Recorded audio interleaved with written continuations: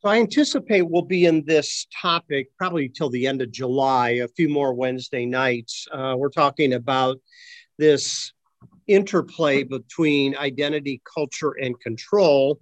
And what we're trying to do is understand that these three different influences, if you came to a three-way stop and nobody heeded the right of way to somebody else, that there could be a cultural collision. And that's kind of the metaphor I've been using.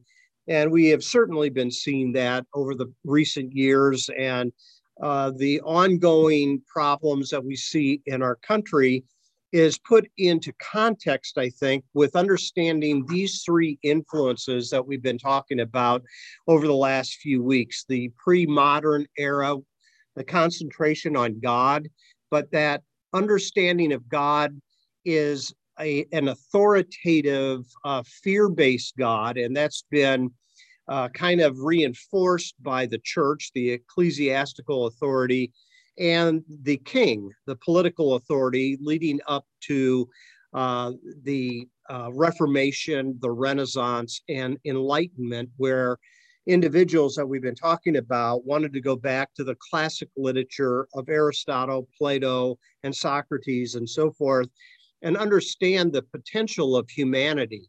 And so around the year 1500 to 1800, we find that there is a new emphasis on the potential of human beings. And this focus then leads to the Industrial Revolution. We haven't talked about that at all, and I'm not going to, but we have talked a little bit about the scientific revolution and how it has influenced not only society, but you're going to see as well how it influences the church. And so last week we talked about how the church was very skeptical of scientific development, and it took a while for them to catch up to some of the things that Copernicus and Galileo and others like that were discovering about the earth and our relationship to the sun and a variety of things like that. And the last emphasis we'll eventually get to is the earth and the global problems of things like climate change and different things that are connected between us sharing a space with creation and some of the potential problems that take place. But before we get there, before we talk a little bit about this, I want to come back and I want us to think a little bit about the American mindset. So we talked a little bit last week about the modern mindset, searching for certainty, prioritizing fact over meaning, and believing in kind of a static and mechanical world the way it runs. And the modern church bought into that. And as a result of that, what we find is this has led to kind of an American mindset. And it's quite unique when you think about it in relationship to the rest of the world. And this American mindset is the idea of the principles of life and liberty and the pursuit of happiness is an inherent right that human beings have. And the way that works out, as you can see on the slide here, is at the center of the American way is the belief that any dreams that we have are achievable through hard work.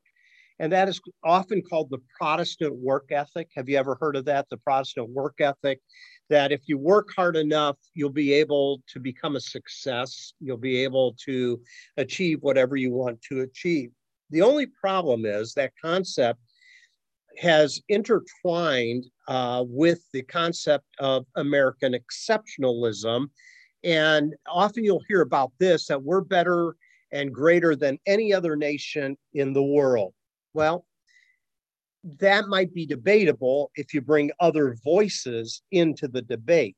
And that is, if you have an international group of scholars talking about different components of society, we would find that we rank up there in the potential of freedom, but maybe we don't score so well on things like violence. And as again, we saw this past week, there was another mass shooting, and We saw down in my hometown of Akron, a young black man shot 60 times by 8 police officers. So when we talk about American exceptionalism, we might talk about it in terms of business or products, but in terms of things like education, in terms of violence, in terms of different things like that, there might be a debate. And so many times Americans get very patriotic rather than realistic about the fact that we excel in some things, but we are deficient in other areas in the world. And this patriotic mindset will kind of lend itself into the formation of evangelicalism. And that's what we're going to talk about tonight a little bit. Evangelicalism is this fundamentalism that arose out of the American mindset. And you can see on the screen here that many conservative white evangelicals began to marry this idea of American culture with the good news, the gospel. And when that happened, there was the development and the protection of things like patriarchal authority. There was an emphasis on gender difference, white Christian nationalism in some sectors are all intertwined with a white racial identity.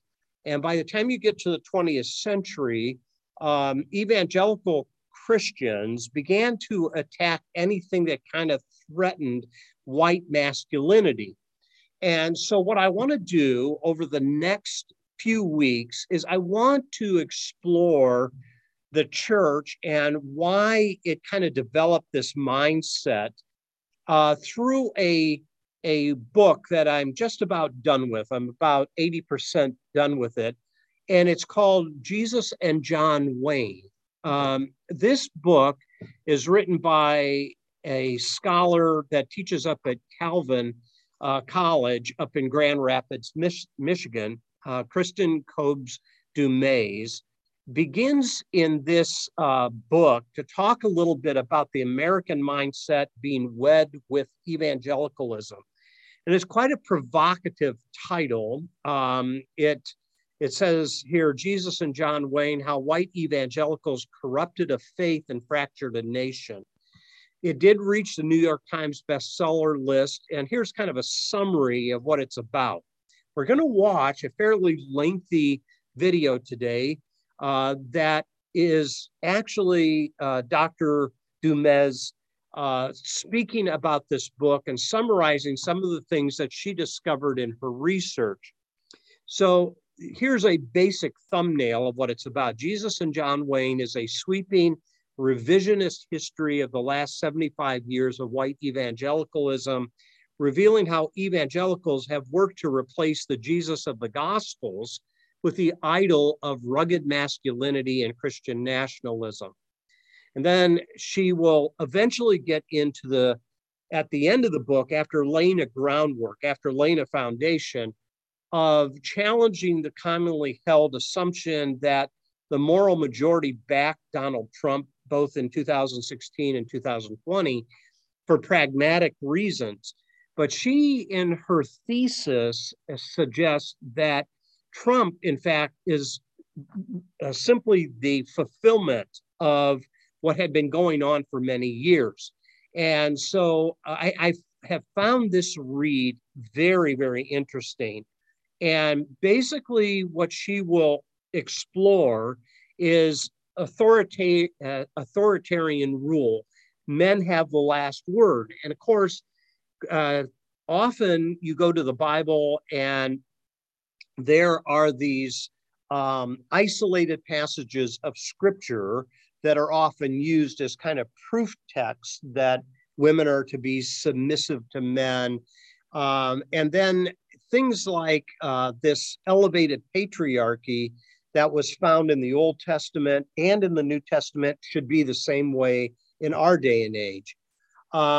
There's even justification for aggressive foreign policies, stroking the fear of Islam, an ambivalence toward women who said they too were violated, sometimes sexually, but at least being disregarded because they're females with this Me Too movement. And then things like Black Lives Matter and the ongoing struggle for the rights in the LGBTQ community. So it's a fascinating read that you never would think has its roots actually in the way the church looks at proof texts in the Bible rather than taking context in the Bible. Does that make sense to everybody? Can I answer any questions that you might have on that? So what we're going to do is we're going to watch a video, and this particular school put on a lecture series, and they invited Dr. Dumais to speak a couple of years back. The first part, I'm going to kind of skip ahead a little bit because whenever you have a lecture series at a university, whoever it's named after, they go through a long, drawn out kind of background as to how this lecture series got started. And the first couple of minutes of this video is simply that type of background. So I want to get to Dr. Dumais and her introduction to the book. So do you have any questions before I start this? Anything that I can clarify? Okay, so what we're going to do is we're going to... So wonderful to see you here, and I'm so happy that 1966 to 1970 challenge, a constitutional challenge to vagrancy laws. Knew what he was doing back in 94. This lecture was endowed by alumni and friends to celebrate his many contributions to the life of the law school, and we are thrilled to honor Professor Metter today with this lecture and to have his son, Daniel J. Metter Jr., class of 1992, and daughter-in-law, Mary Lewis, here tonight with us. So welcome to the two of you, and welcome to everyone. The Metter Lecture is designed to promote the interdisciplinary study of law and religion. The lecture also seeks to explore the influence of religion on the development of law and the interplay of religion and law in the evolution of Western civilization. Our speaker this afternoon will certainly speak to those themes. She has spent her career exploring the intersection of gender, religion, and politics in recent American history. I'm delighted to introduce our lecturer, Kristen Dumais. I'll skip the Cobes. Okay. Kristen Dumais. And she is a New York Times bestselling author and professor of history at Calvin University in Grand Rapids, Michigan. Professor Dumais received her BA in history and German at Dordt College, now Dordt University, in Sioux Center, Iowa. She received her PhD in American history from Notre Dame, with specialties in women's history and religious history. After graduate school, Professor Dumais spent time at Williams College and at the Five College Women's Studies Research Center at Mount Holyoke before joining the faculty at Calvin University. The author of 2 books and a slew of book chapters and scholarly articles, Professor Dumais has also written for the New York Times, the Washington Post, and the Atlantic, Religion News Services, and Christianity Today. Professor Dumais has also appeared on media outlets such as NPR, CBS News, NBC News, and the BBC. Her first book, A New Gospel for Women, Catherine Bushnell and the Challenge of Christian Feminism, provides a vivid account of the life of Catherine Bushnell from the mid-19th to the mid-20th centuries, author of one of the most innovative and comprehensive feminist theologies ever written.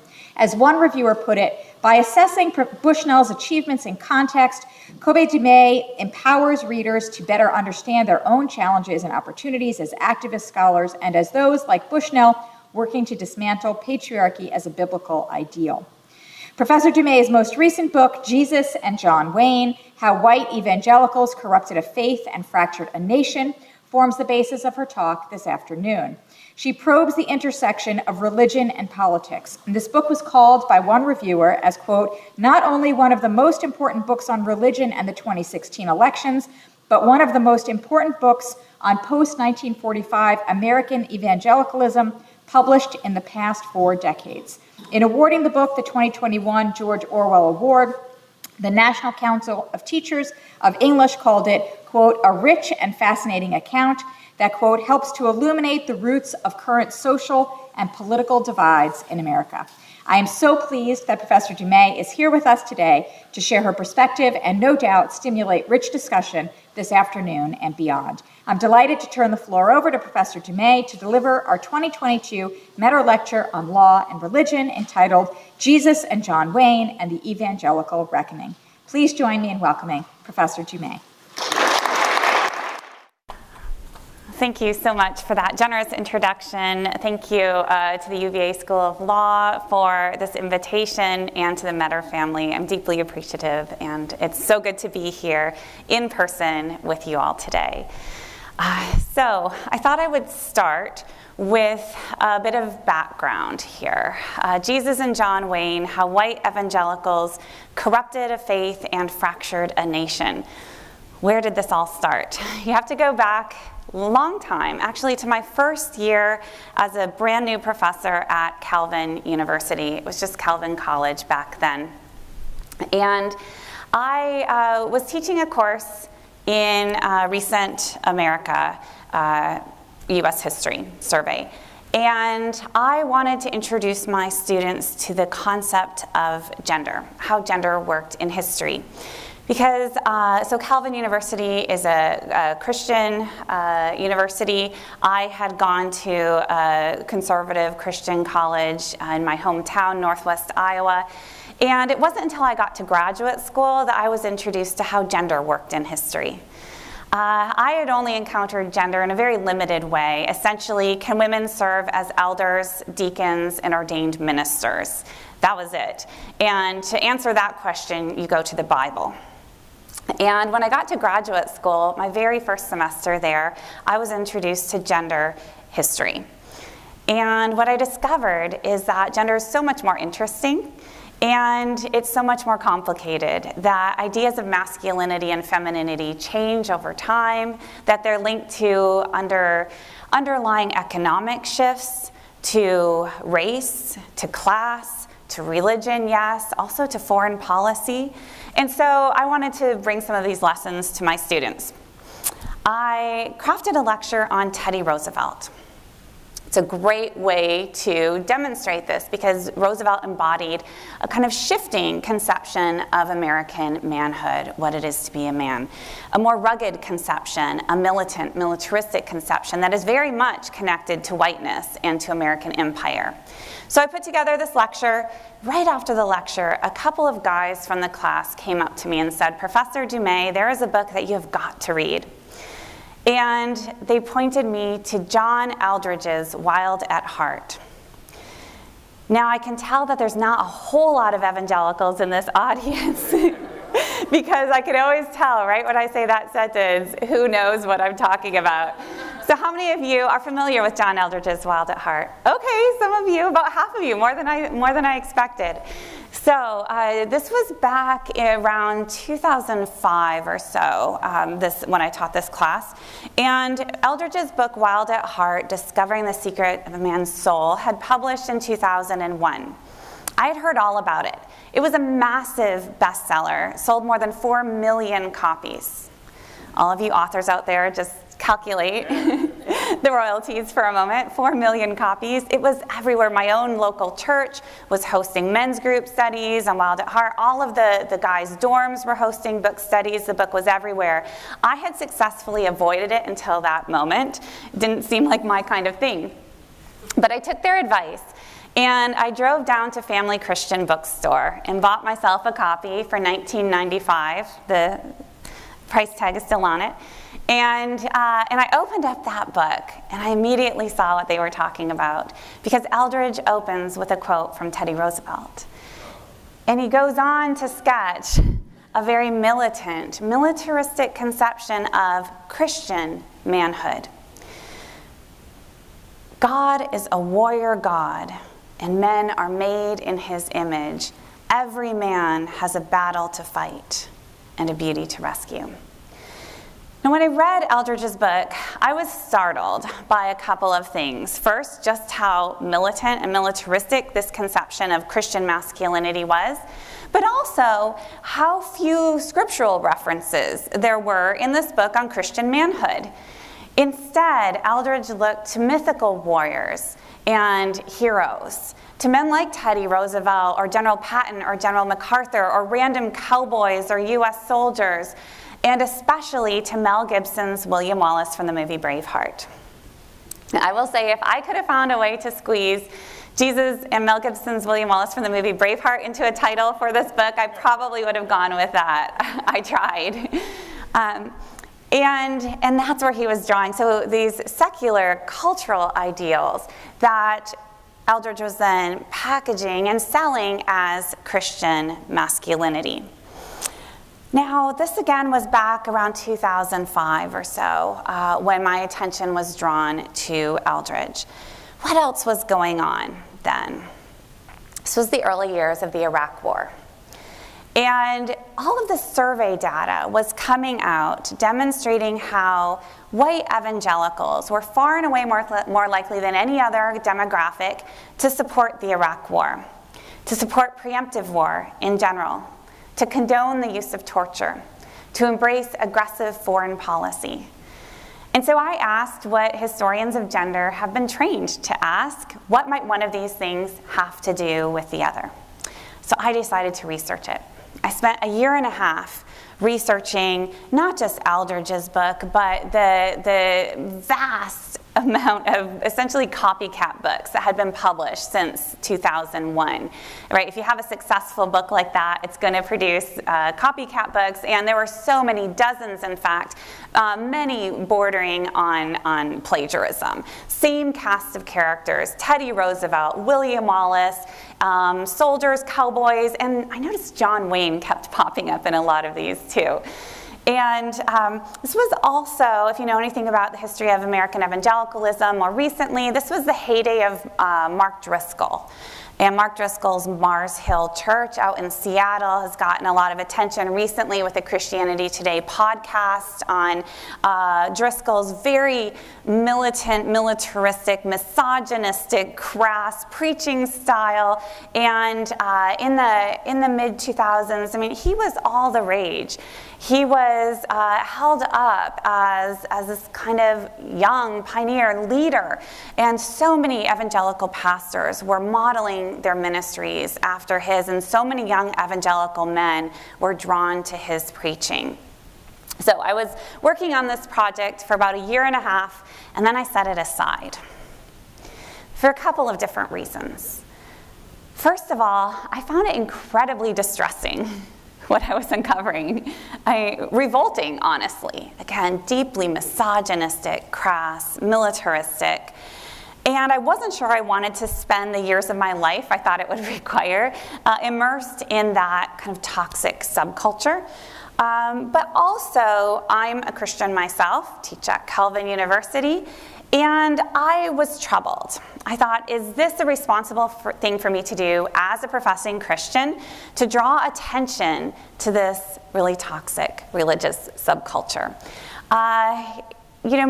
Is it right for me to be shining a bright light on what might be the darkest underbelly of American Christianity? And then also, I had another book to finish, and I had a couple of kids, and then another kid, and so life got in the way. I set it aside. I will say, at the time, that question, is this the right thing to do, felt like a noble question, and I've since come to question that. So, fast forward then to 2016. Now, I should say that in the ensuing decade, I didn't stop paying attention entirely. I still kept track of a lot of the guys who had been writing these books, who had been preaching these sermons, and I watched as one after another of these guys became implicated in scandal, abusive power, or sexual abuse, either directly as perpetrators or often indirectly supporting their friends who are perpetrators. So I just kept taking notes. And then it was October of 2016. You probably remember that.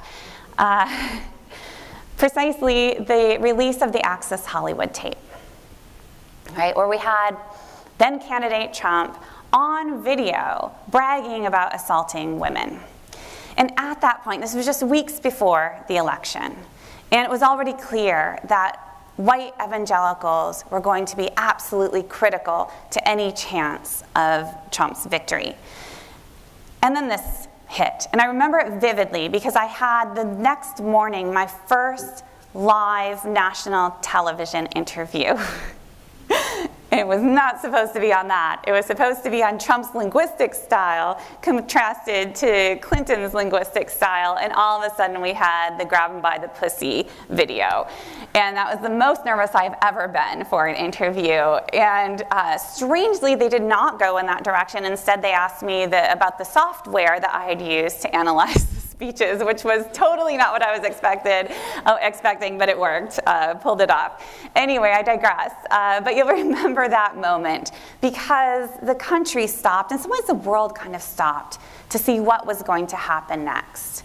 Surely, this is a step too far for family values evangelicals. The moral majority surely cannot support a man like Donald Trump now, right? A couple of evangelical leaders wavered ever so briefly. Wayne Grudem was one of them, and then he prayed about it, and a few days later he was back supporting Trump within the week. And weeks later, we saw the infamous 81% of white evangelical voters who supported Trump handing him the election. But it was in those days after the Access Hollywood video released that something clicked for me. Because the words I heard evangelical leaders use to describe their continued support, to defend their continued support for Donald Trump, were exactly what I had read all of those years before. We need a strong leader. We need a rugged man, a man who's filled with testosterone so that he has the aggression necessary to protect faith, family, and nation. And Trump himself had promised to protect Christianity, to protect conservative white evangelicals and the values they held dear. And he was going to do that in a way that was unconventional, that was absolutely not politically correct, right? He was going to channel that aggression. And he was, in fact, the perfect man for the job precisely because he was not constrained by traditional Christian virtues, right? He was ruthless enough to do what needed to be done. So, I dusted off that old research, pulled out those files, and I wrote a piece. I just called it, I think it was just Evangelical Masculinity and Militarism.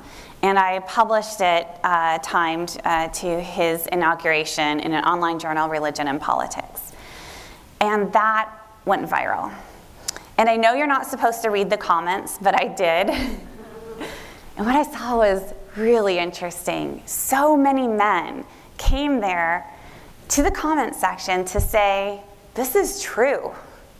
I've been in these spaces. This is true. I've read these books. And that actually, it was those comments that convinced me that I needed to turn this into a book.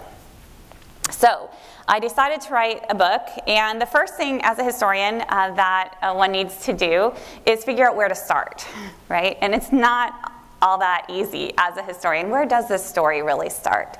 I knew in some ways it really picked up in the 60s and 70s with the rise of the Christian right, but I knew I had to go back at least to the 40s with the founding of the National Association of Evangelicals. But really you need to get the 1920s in there because you need the fundamentalist modernist controversy. But I actually look all the way back to the 19th century ever so briefly, and I was kind of testing my editor's patience, I think, doing this, but I needed to set up one very important point, that things have not always been as they are now.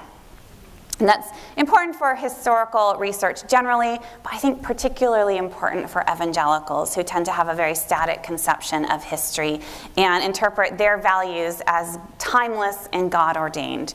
And so I needed to go back to the 19th century for a couple of reasons. Just to point out that in the 19th century, evangelical ideals of masculinity looked quite different. In many cases, they celebrated a gentlemanly self-restraint. That was what it was to be a Christian man. Now, if you look in the American South, And in evangelicalism in the American South there, you'll find a different kind of trope of Christian manhood, one that is in some ways more similar to the one that we see today, more of an honor-based one, and patriarchal authority, where the patriarch is tasked with protecting and disciplining and keeping in order one's dependents, meaning women, children, and enslaved people.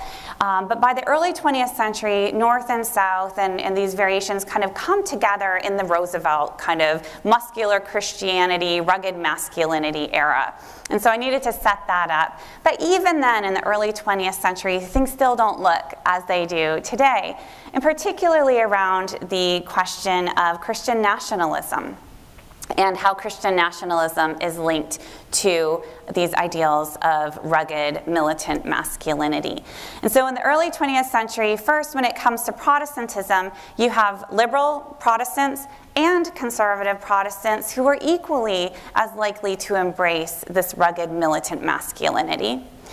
And when we get to the First World War, where we finally have a kind of battleground for this militant masculinity upon which it can be enacted, there too you have liberal Protestants as likely as conservative Protestants to embrace war and militarism.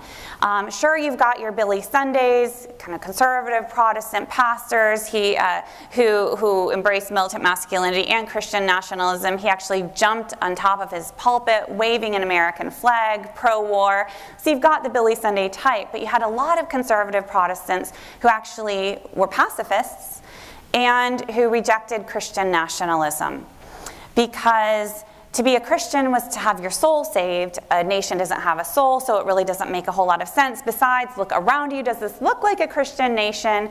Right? So again, things were different than they are now. Where we see these new alignments really start to come into place is in the 1940s. And this is where I'm going to jump to the formation of the National Association of Evangelicals in 1942. At this point, a lot of conservative Protestants came together and said, they were feeling marginalized after feeling displaced, unable to maintain control of Protestant denominations in the wake of the fundamentalist modernist controversies, the Scopes trial. Despite what a lot of coastal elites thought, they didn't just disappear. They actually founded Bible colleges, churches across the country, but they were scattered. And so in 1942 they said, let's come together. We're doing great work, but imagine what we could do if we banded together. And so when you read some of those founding documents from the National Association of Evangelicals, it's really fascinating because they had a plan. And their plan was to unite together, strength in numbers, and that they had a lot of Bible colleges across the country, but now they needed to network. They needed organizations of Bible colleges, and they needed to come together and take to the airwaves, radio, very important at that time, to reach into all the corners of the country. They wanted to have Christian publishing really take hold, and Christian bookstores across the country so that they could reach into the smallest towns and the biggest cities. And they wanted magazines, and they imagined magazines, Christian magazines with subscribers in the tens of thousands or even hundreds of thousands. What is amazing is that within 15 years they accomplished all of that, beyond their wildest dreams. And the man at the center of all of this was Billy Graham, right, the kind of new face of evangelicalism. And he got his start as an evangelist, Youth for Christ evangelist, during World War II. A time that it made perfect sense to combine evangelism with Christian nationalism. He was pro-war, pro-Christianity. And within just a few years, with the end of World War II, we're in the midst of the early Cold War. And there, in particular, it was a powerful combination because communism was seen as such a threat, a real threat. And it was a threat to the country, because communists were anti-American, but they were also anti-God and anti-family, according to evangelicals, all the things that they held most dear. And so they really hold on to these core values. And they do it at a time when they're hardly the only ones who are anti-communists, right? And so what we see happening is just as evangelicals are trying to assert their place, reassert their place in American culture and society, it is this Cold War context that places them much closer to the cultural mainstream than they had been just a few years earlier. So that by the early 50s, we see these very recently marginalized evangelicals in and out of the White House, right? Billy Graham, in and out of the Eisenhower White House. Again, this was the post-World War II era. This was the Leave It to Beaver era, right? Family values, traditional values, all the rage, and a time when we have a Cold War consensus, right? And so the values that they held dear were very close to the center of American culture at the time. So things were going great, again, beyond their wildest dreams, until the 60s.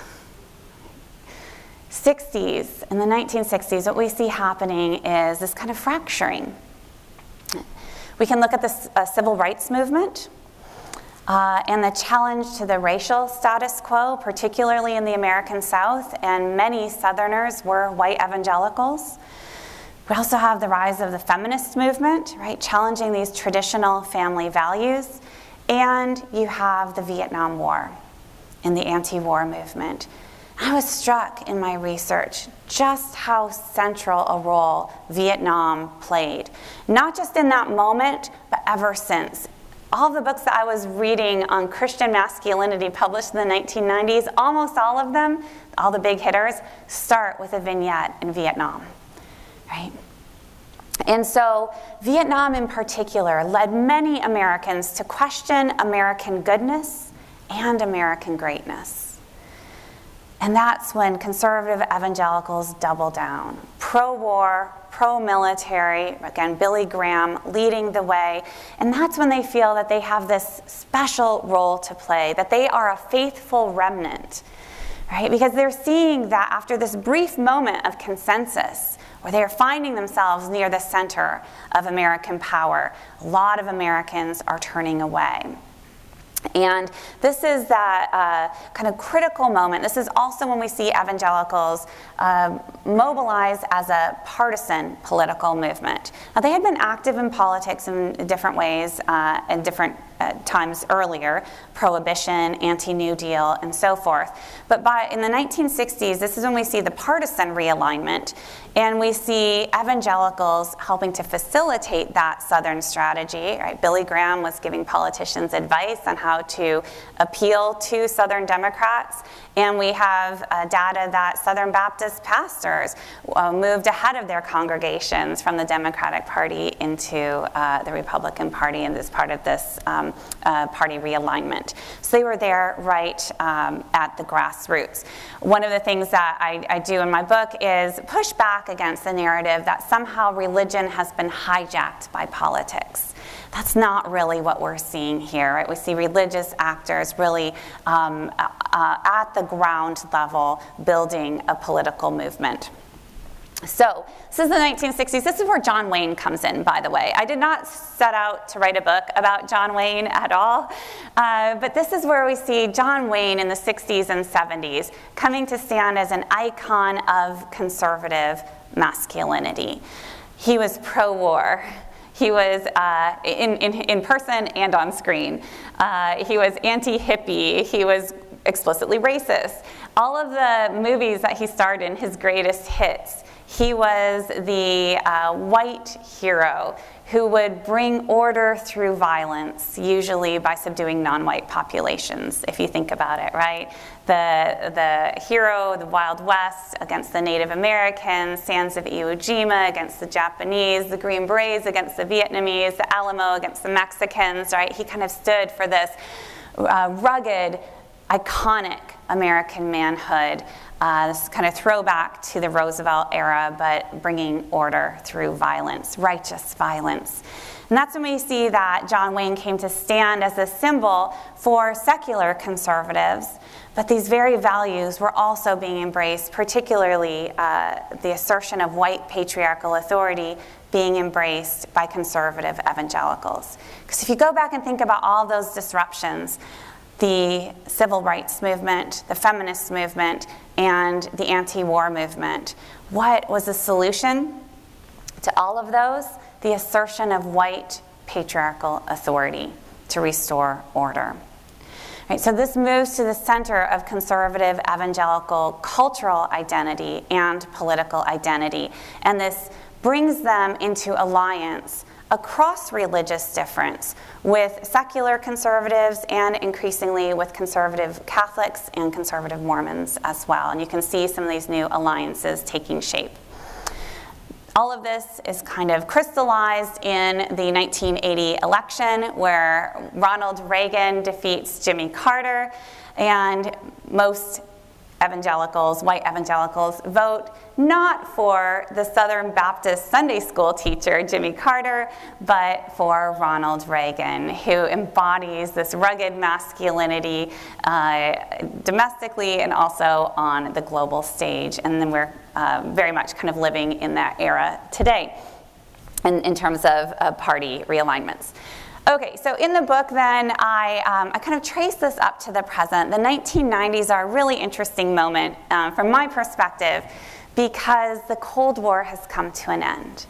And up until then, so much of evangelicals' political values and cultural identity had been forged in that Cold War context. So what happens when the Cold War suddenly comes to an end? When I went back to the documents, the readings from the 1990s, one word pops up over and over and over again, and it is confusion. What does it even mean to be a Christian man? What does it mean to be a man? What should our politics be? What should our foreign policy be? It is a time of confusion. And this is when you have the Promise Keepers movement. You may have heard of this before, the evangelical men's movement that suddenly caught national attention. And it was interesting to see how it was interpreted because feminists looked at it and it looked like a throwback. This is the religious right in disguise, and there was a lot of truth to that. But from the certain perspectives, it could also be a more progressive movement, depending on where you're coming from. Certainly, as a conservative evangelical. And in that movement, you have a lot of contradictions. You had some egalitarians saying that men and women should be equal. You had those supporting patriarchy and traditional culture wars Christianity. So what you see emerging in that moment is this kind of sense of tension. And so there are books on tender warriors. You need warriors, yes, but we need tenderness. You'll see talk of soft patriarchy. We still need the patriarchs, but just be a little kinder, gentler about that. This is when servant leadership becomes a very celebrated notion. And some emphasize the servant, but most are emphasizing the leader. This is the 1990s, but really when I went back to the 1990s and the sources, I had this feeling that things could really go either way. In fact, it felt like we were turning a corner and things were going to take a more progressive, kind of global direction. And then the pendulum starts to swing. You see this kind of reassertion of culture wars, language. Sometime in the mid-1990s, like Ralph Reed had said, you know what, we have to move away from this militaristic language. Let's use sports metaphors instead. And you see that movement, and then the pendulum starts to swing back again, and people are saying, we're getting too soft. You don't want tenderness in the trenches. And so books start to be written. And so by 2001, there are 3 books that appear. One, John Eldredge's Wild at Heart. 2, James Dobson's Bringing Up Boys. Testosterone is the key to boyhood. And Doug Wilson's Future Men, which promotes a theology of fist fighting. All of these books were on the shelves of Christian bookstores when terrorists struck the United States on September 11, 2001. Every man needs a battle to fight. It's no longer metaphorical. Right? They have their battle.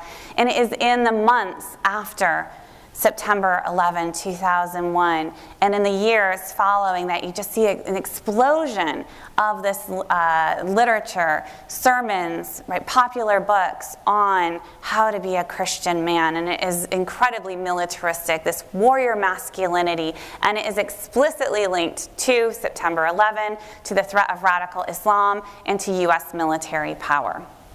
Right. And this is where we get to, I think, one of the strangest chapters, or easily the strangest chapter in Jesus and John Wayne, by my read at least. I'm not talking holy balls, but the chapter on the fake ex-Muslim terrorists.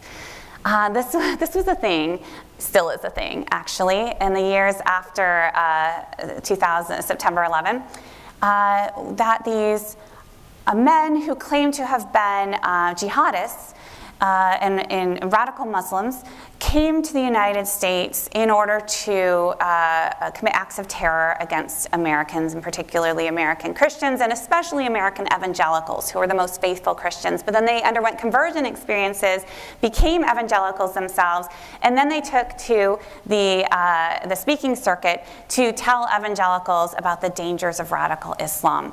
One of these guys came to Calvin, my university. Unfortunately, I didn't attend, but my colleague, Doug Howard, did.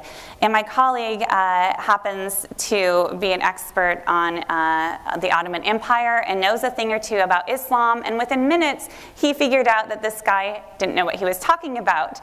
And so he actually contacted Focus on the Family, who was sponsoring this ex-Muslim terrorist, because these ex-Muslim terrorists, they were everywhere.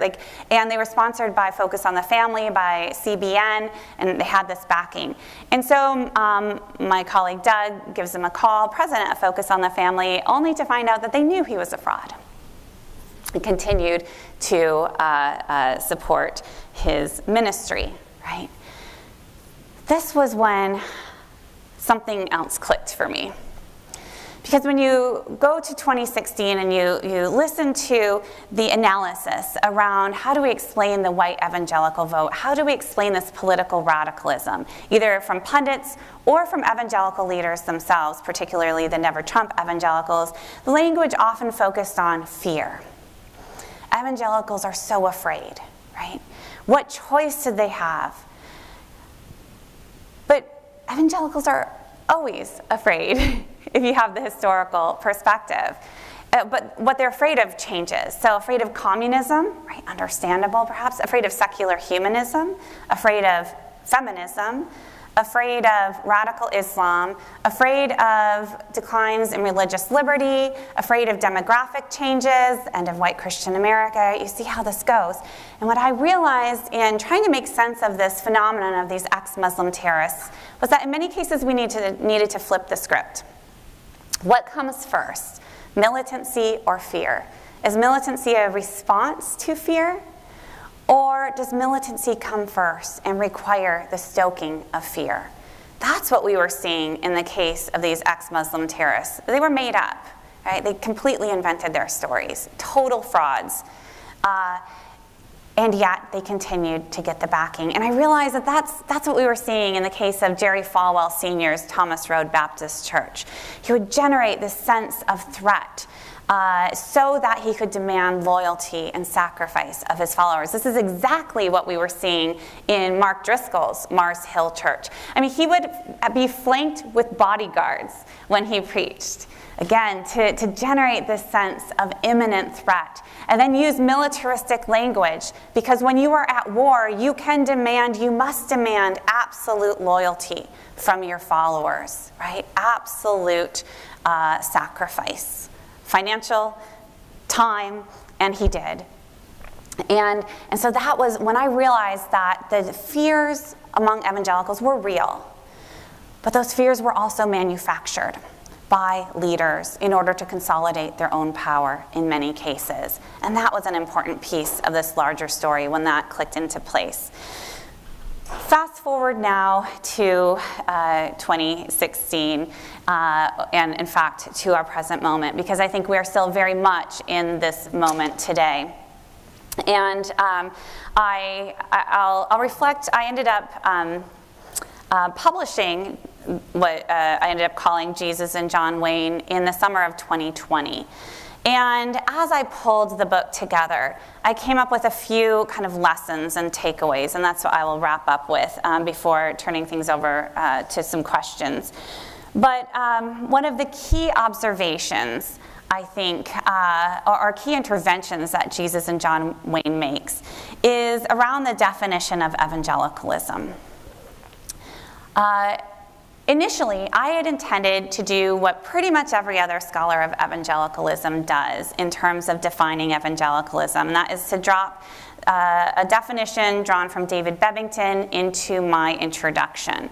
This is known as the Bebbington Quadrilateral among history nerds, and David Bebbington, a historian of British evangelicalism, who years ago, decades ago, came up with this kind of 4-point definition of evangelicalism, hence the Bebbington Quadrilateral. So evangelicals, you have to think about biblicism, the authority of the scriptures, crucicentrism, the centrality of the cross of Christ, conversionism, this born-again experience, and then activism, so acting out of these faith commitments. I fully intended to just drop that in the intro and then go on and write the book I was going to write. But at a certain point I realized this doesn't really describe what I'm looking at. I don't think that theological doctrines are really at the center of this movement that I'm trying to describe. And that becomes very clear, particularly if you look at the question of race, because the majority of black Protestants in this country could check all of those boxes. But the vast majority of black Protestants do not identify as evangelical, because it is very clear to them that there is a whole lot more to being an evangelical than these doctrinal commitments. And in fact, there's often less as well. We have surveys that show that majority, or that alarming numbers, if you're an evangelical leader at least, alarming numbers of evangelicals are theologically illiterate, and in fact hold ideas that count as heresy. Which leads me as a historian, as a cultural historian, to ask, well then should we be defining the movement according to theology or according to something else? And I end up not defining but describing evangelicalism as a series of networks and alliances. And that's what I try to map out in this book, how that works through publishers, through denominations like the SBC, through organizations and conferences, groups like the Gospel Coalition, and try to map out how all of these things are connected and look at relations of power among them. And essentially I look at evangelicalism as a consumer culture. So rather than defining real evangelicals versus fake evangelicals according to how often you attend church or whether you go to Sunday school or not, I look at how immersed a person is in this evangelical subculture. And there are a lot of Americans who are all in. Only listen to Christian radio. I grew up only listening to Christian music. I thought the top 40 was sinful.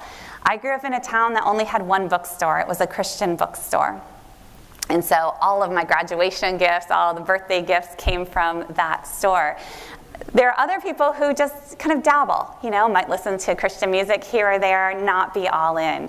This is a really powerful consumer culture that if you grew up in this, if you have been immersed in this, you know exactly what I'm talking about. I'm seeing lots of nods around here. If you did not, you may well be completely oblivious that this even exists.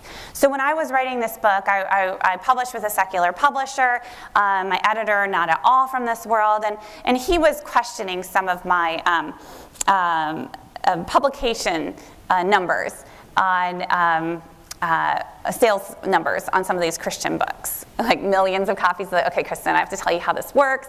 Publishers are always inflating their numbers. Where did you find this? I said, I don't know, it was in the New York Times. And he said, oh, okay, then it's legit, right? But this was completely, these books are not making the New York Times bestseller list because that's a curated list, and they know their readers don't actually want to read this stuff. So I was also struck by the emphasis on authority. When I went back to writings on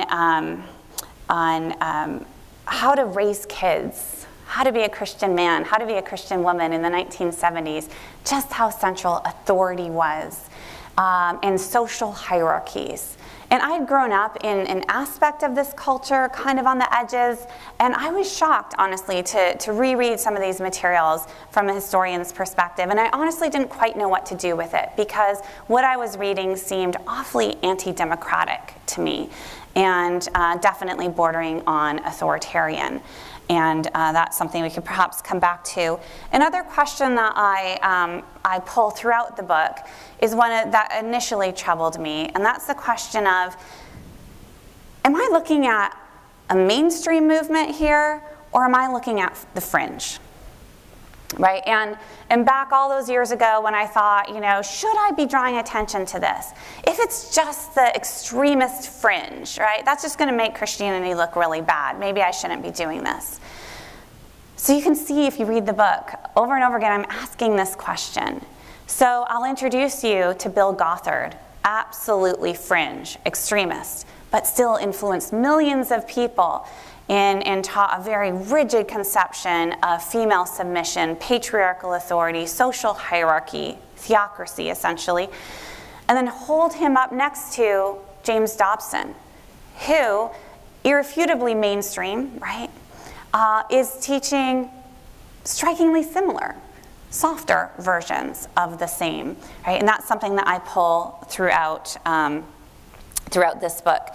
And I also look at figures like Doug Wilson, the Theology of Fistfighting guy, who's also blatantly racist, and see how, yes, fringe, he'd be offended if anybody would consider him mainstream, but how he was platformed by organizations like Christianity Today, how respectable pastors smoothed the way for figures such as Wilson. Finally, I decided, as I researched this book, I saw the damage that silence had done across generations.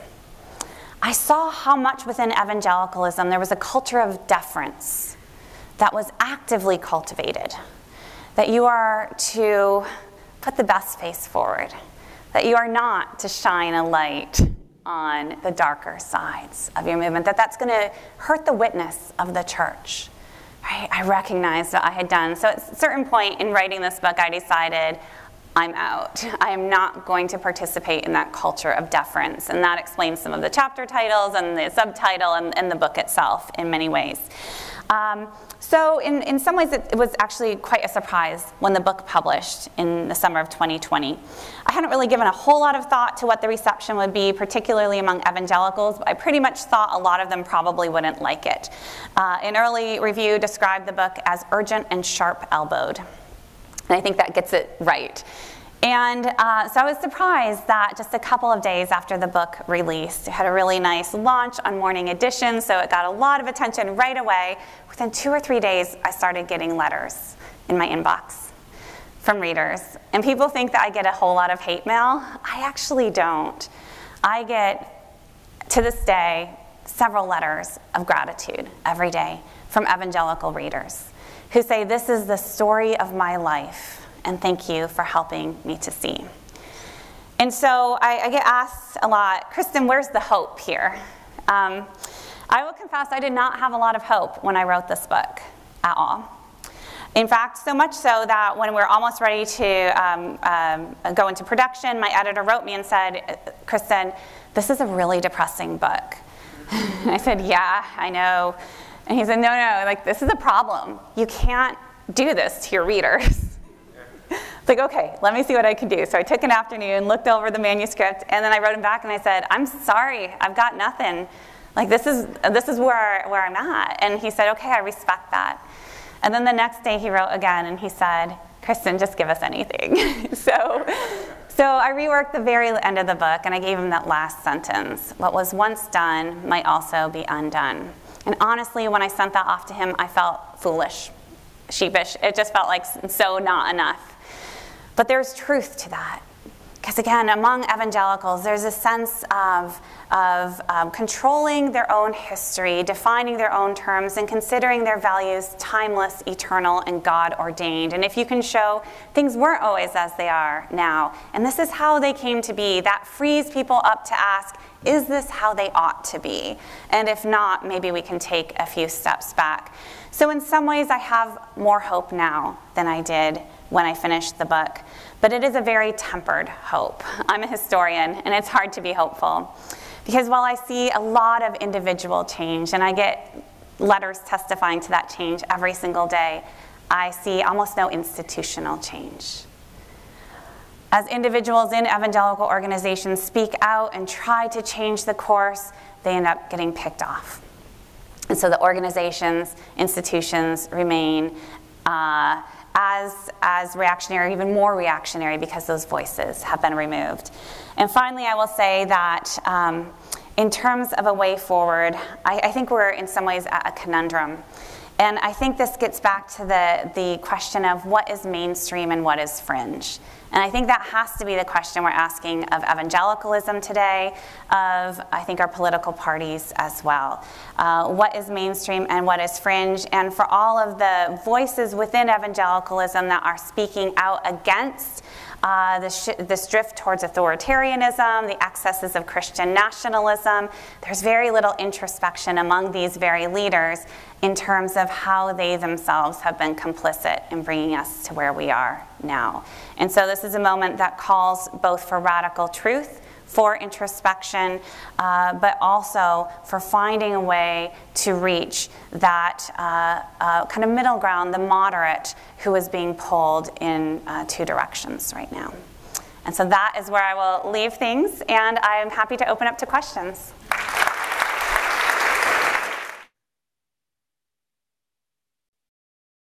So I hope that that was something that was eye-opening and helpful to us in this whole idea of identity, culture, and control. That's kind of the theme of this study. And what I'm going to do over the next few Wednesday nights is I'm going to dip back into this book a little bit, pull some things out of it. We'll revisit it. We'll talk a little bit about that. And then we'll begin to move toward that last part of that trifold God, humanity, and the problems that we see living in a very vulnerable earth situation. So this study is not your typical Bible study, but it's quite helpful in understanding how people have used the Bible to their own cause and to their own power structures, and why we continue to see the ongoing fight among different types of Christians who all claim to give their loyalty to Jesus, but look very different in the way they treat other people and the scripture they use to justify that treatment. So having said that, you have some thoughts, some questions that you want to talk about before we close up tonight? Anything? Did this author get some backlash from the college? I don't know. So what Esty just asked was, did this author get some backlash from Calvin University where she teaches? I don't know. And I don't know if she has tenure where they can't really do much. I'm not really sure. Maybe that's something I can look up. But you would think that some in the administrative circles of Calvin University might not be real comfortable with some of the things that she's saying. That's just my guess, but I don't know that for sure. Other questions or comments? Well, hopefully we all walk away with a little bit bigger vision. That's been my whole purpose in this study, is just so that we're able to discern a lot of the things that we see around us. And hopefully we then recommit ourselves to wanting to be mostly and completely aligned with Jesus more than any other sub-movement that wants to use Jesus for their own purposes. So I will end with that, and we'll pick back up next Wednesday night and tease out a few of the key concepts in the book and go from there. Sound good? Okay, very good. Thanks so much for joining us online. Thanks for being here in person, and we'll see you again next week, okay? All right, good night.